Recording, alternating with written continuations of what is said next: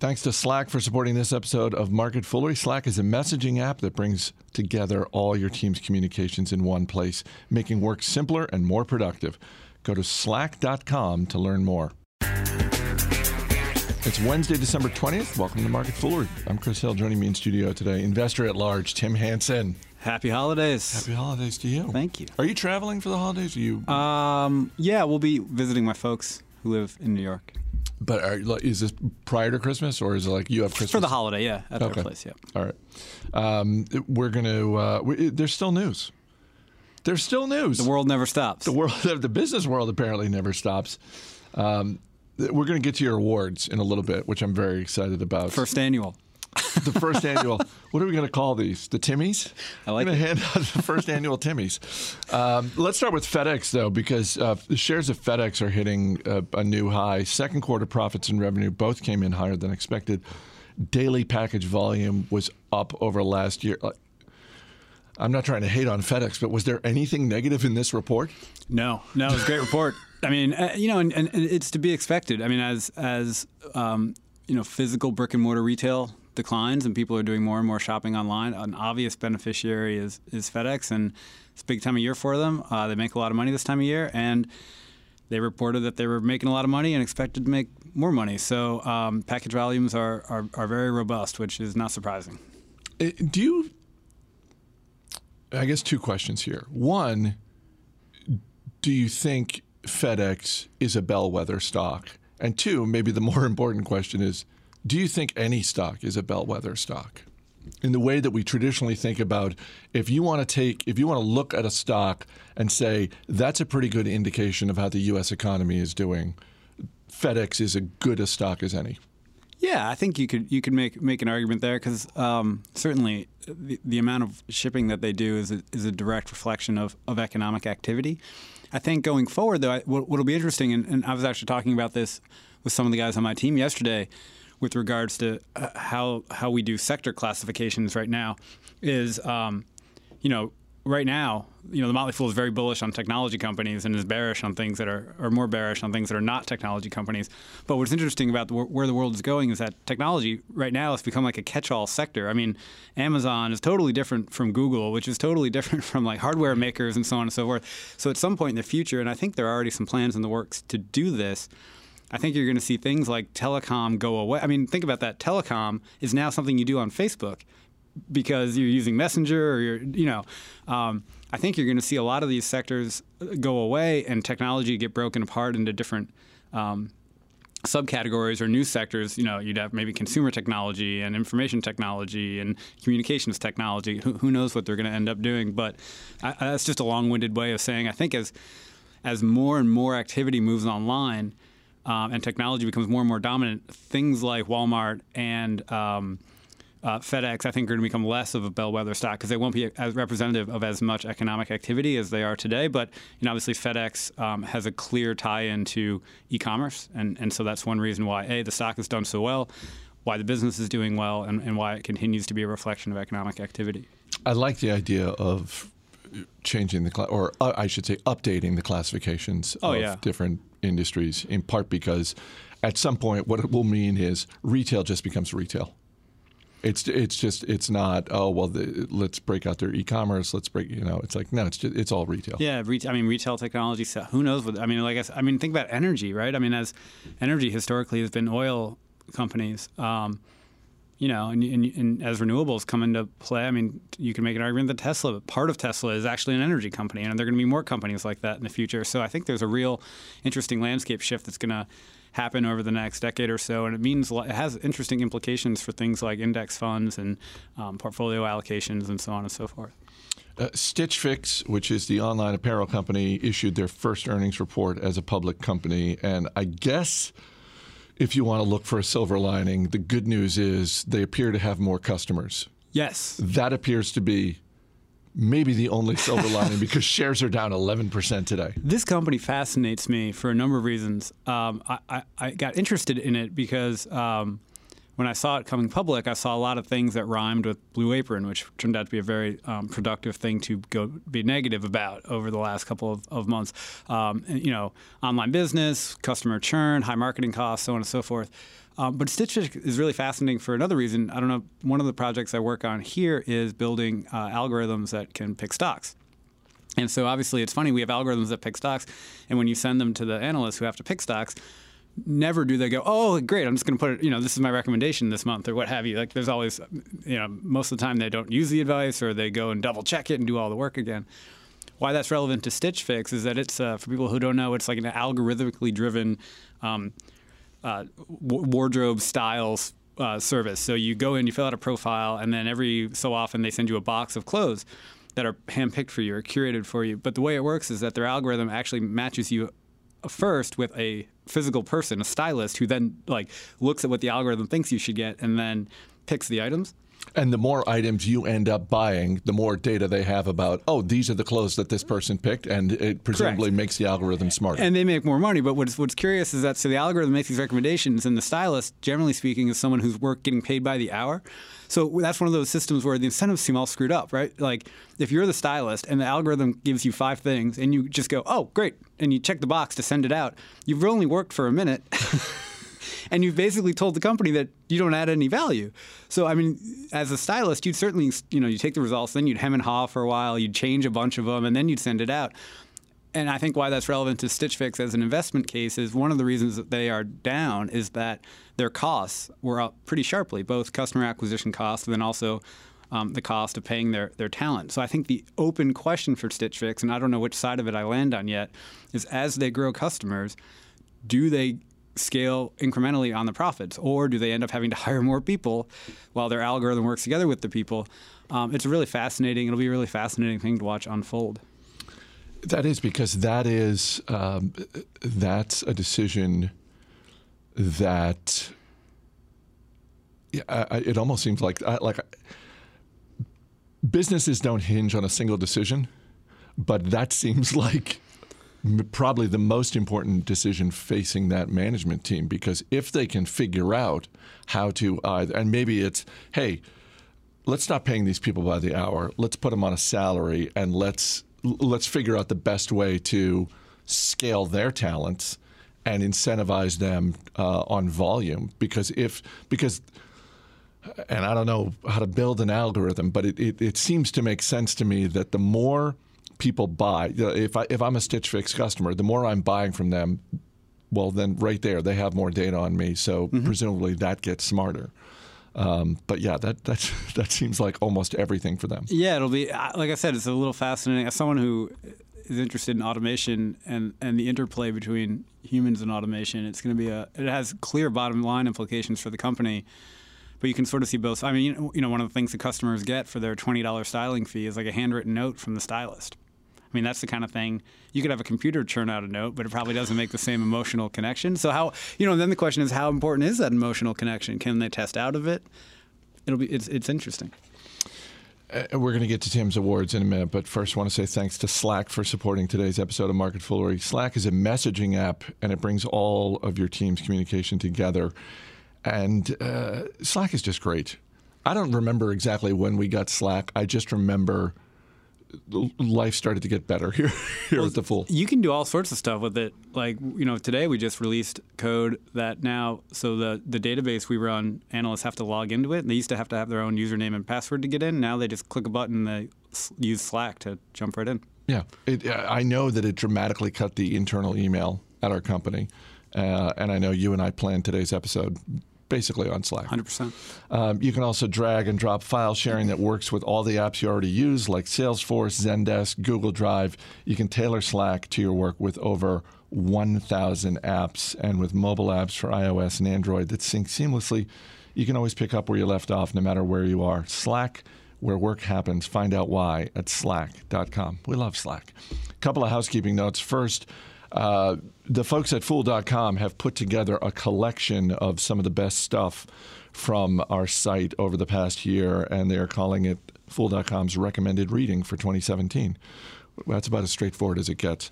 So if you want the list, you can just email industryfocus@fool.com, and they will send it to you, industryfocus@fool.com, for the recommended reading from Fool.com for 2017. Also, thank you to Bill Kern, who's a Stock Advisor member in Hawaii, who sent a very thoughtful card and some fabulous treats from the Aloha State. We still have some upstairs. I need to try that. Yeah, you do, because they're fantastic. You got some awards you want to hand out? The CEO of the Year is always an award that comes out, and the CEO of NVIDIA got it this year from, I think it was Fortune magazine. It's a worthy choice. I went for the Timmys. Is that what we're calling it? Yeah, Timmys. sure. Is it with a Y or an IE? I don't know. Okay. Well, You've never been called Timmy in your life, I'm guessing. my mom calls me Timmy. Okay. Yeah. Usually not when she's talking to me, but when she's referring to me to other people. She'll be like, "Oh, Timmy just had, Gotcha. Yeah.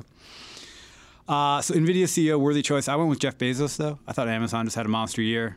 It's my son's favorite stock holding, and and I thought what's interesting is the big news they made this year, or among the big news they made this year, was when they acquired Whole Foods. Mm-hmm. There was a lot of doubt and I think criticism at the time. They don't have an integration plan, so on and so forth. It seems like they're integrating it pretty well. It's exciting to see what they're going to do next, I think. So Jeff Bezos. I think you were the one who showed me I think it was the day after that announcement came out, Bloomberg had essentially a heat map of Amazon warehouses and fulfillment centers overlay. It's a map of the United States, and then Whole Foods locations. And once you look at that map, you think, oh, yeah, no, now I understand the acquisition a lot more. Yeah, I mean, the customer overlap, I think they're going to roll out a loyalty program at Whole Foods. If you're a Prime member, I think there are going to be a lot of benefits for both sides there. And I think, Amazon just is ubiquitous and continues to become more so. It's incredible. Yeah. What else you got? Worst CEO of the year?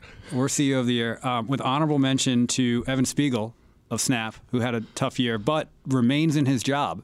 Yes. So, he couldn't win.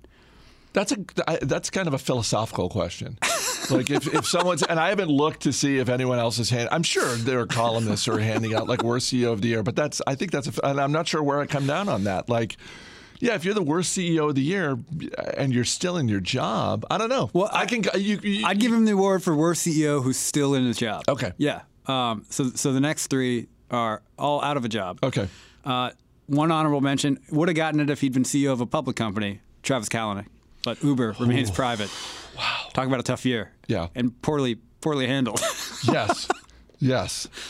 And then Steve Ells, your favorite CEO, also now gone from Chipotle after mishandling what now seems like a never-ending crisis. Gone from the CEO, but not gone from the board. And probably still cashing checks. Very, very hefty checks. So it was a tough field, but I think the winner, and I mentioned the company before, Matt Salzberg from Blue Apron, who led a failed IPO that just railroaded off into a ditch and then was ousted as CEO after just 5 months of being public. It really and that's slow clap for that.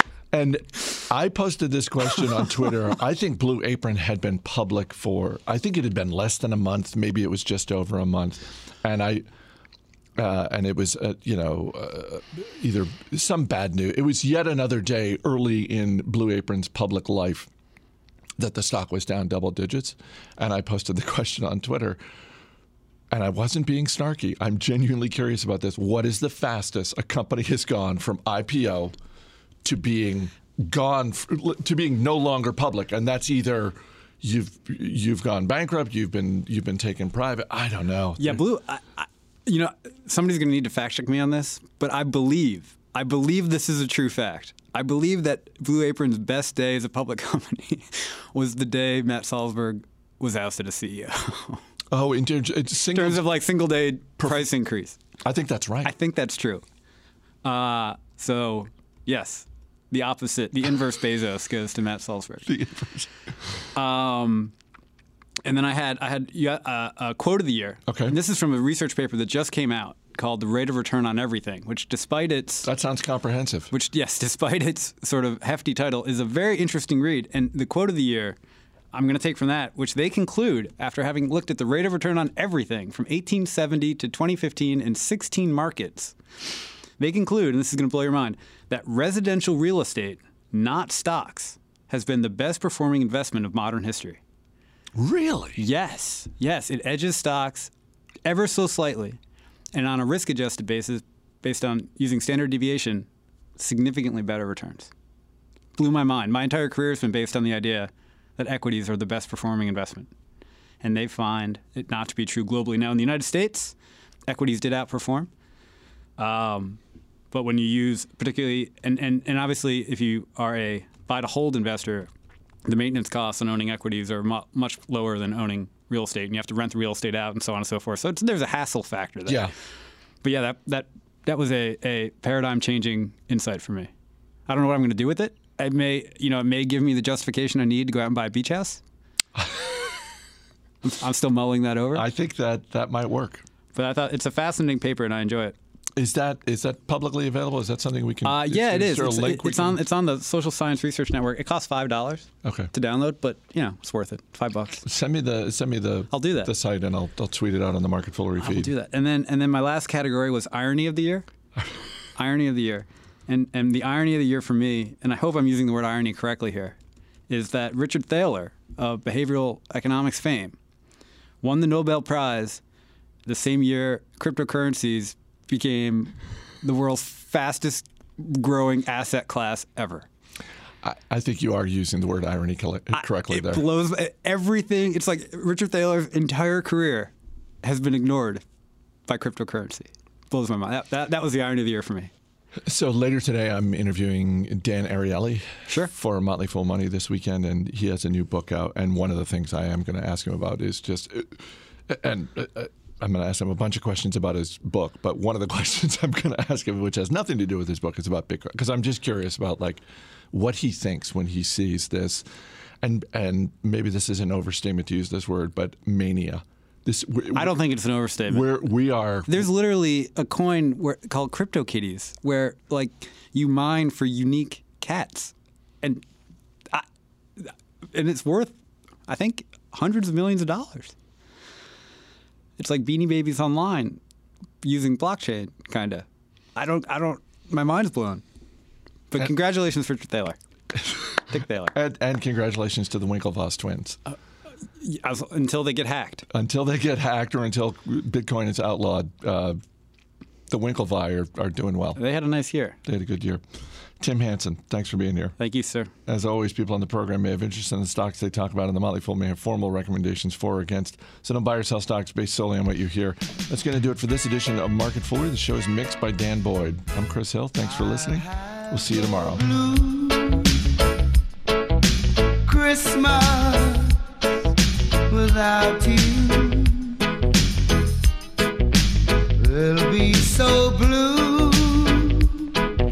Just thinking about you. Decoration arranged on a green Christmas tree won't be the same, dear, if you're not here with me. And when those blue snowflakes starts falling, that's when those blue memories starts calling.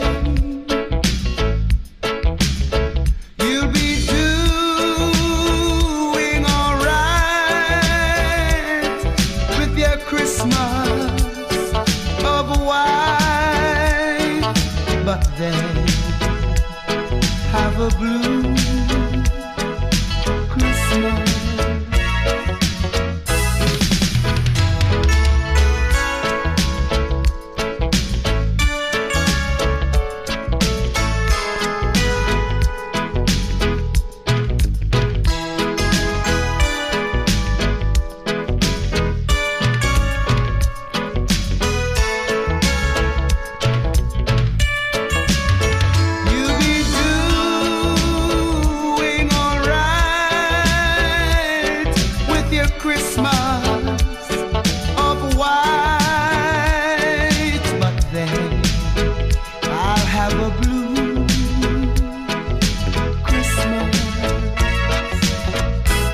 And when those blue snowflakes starts falling,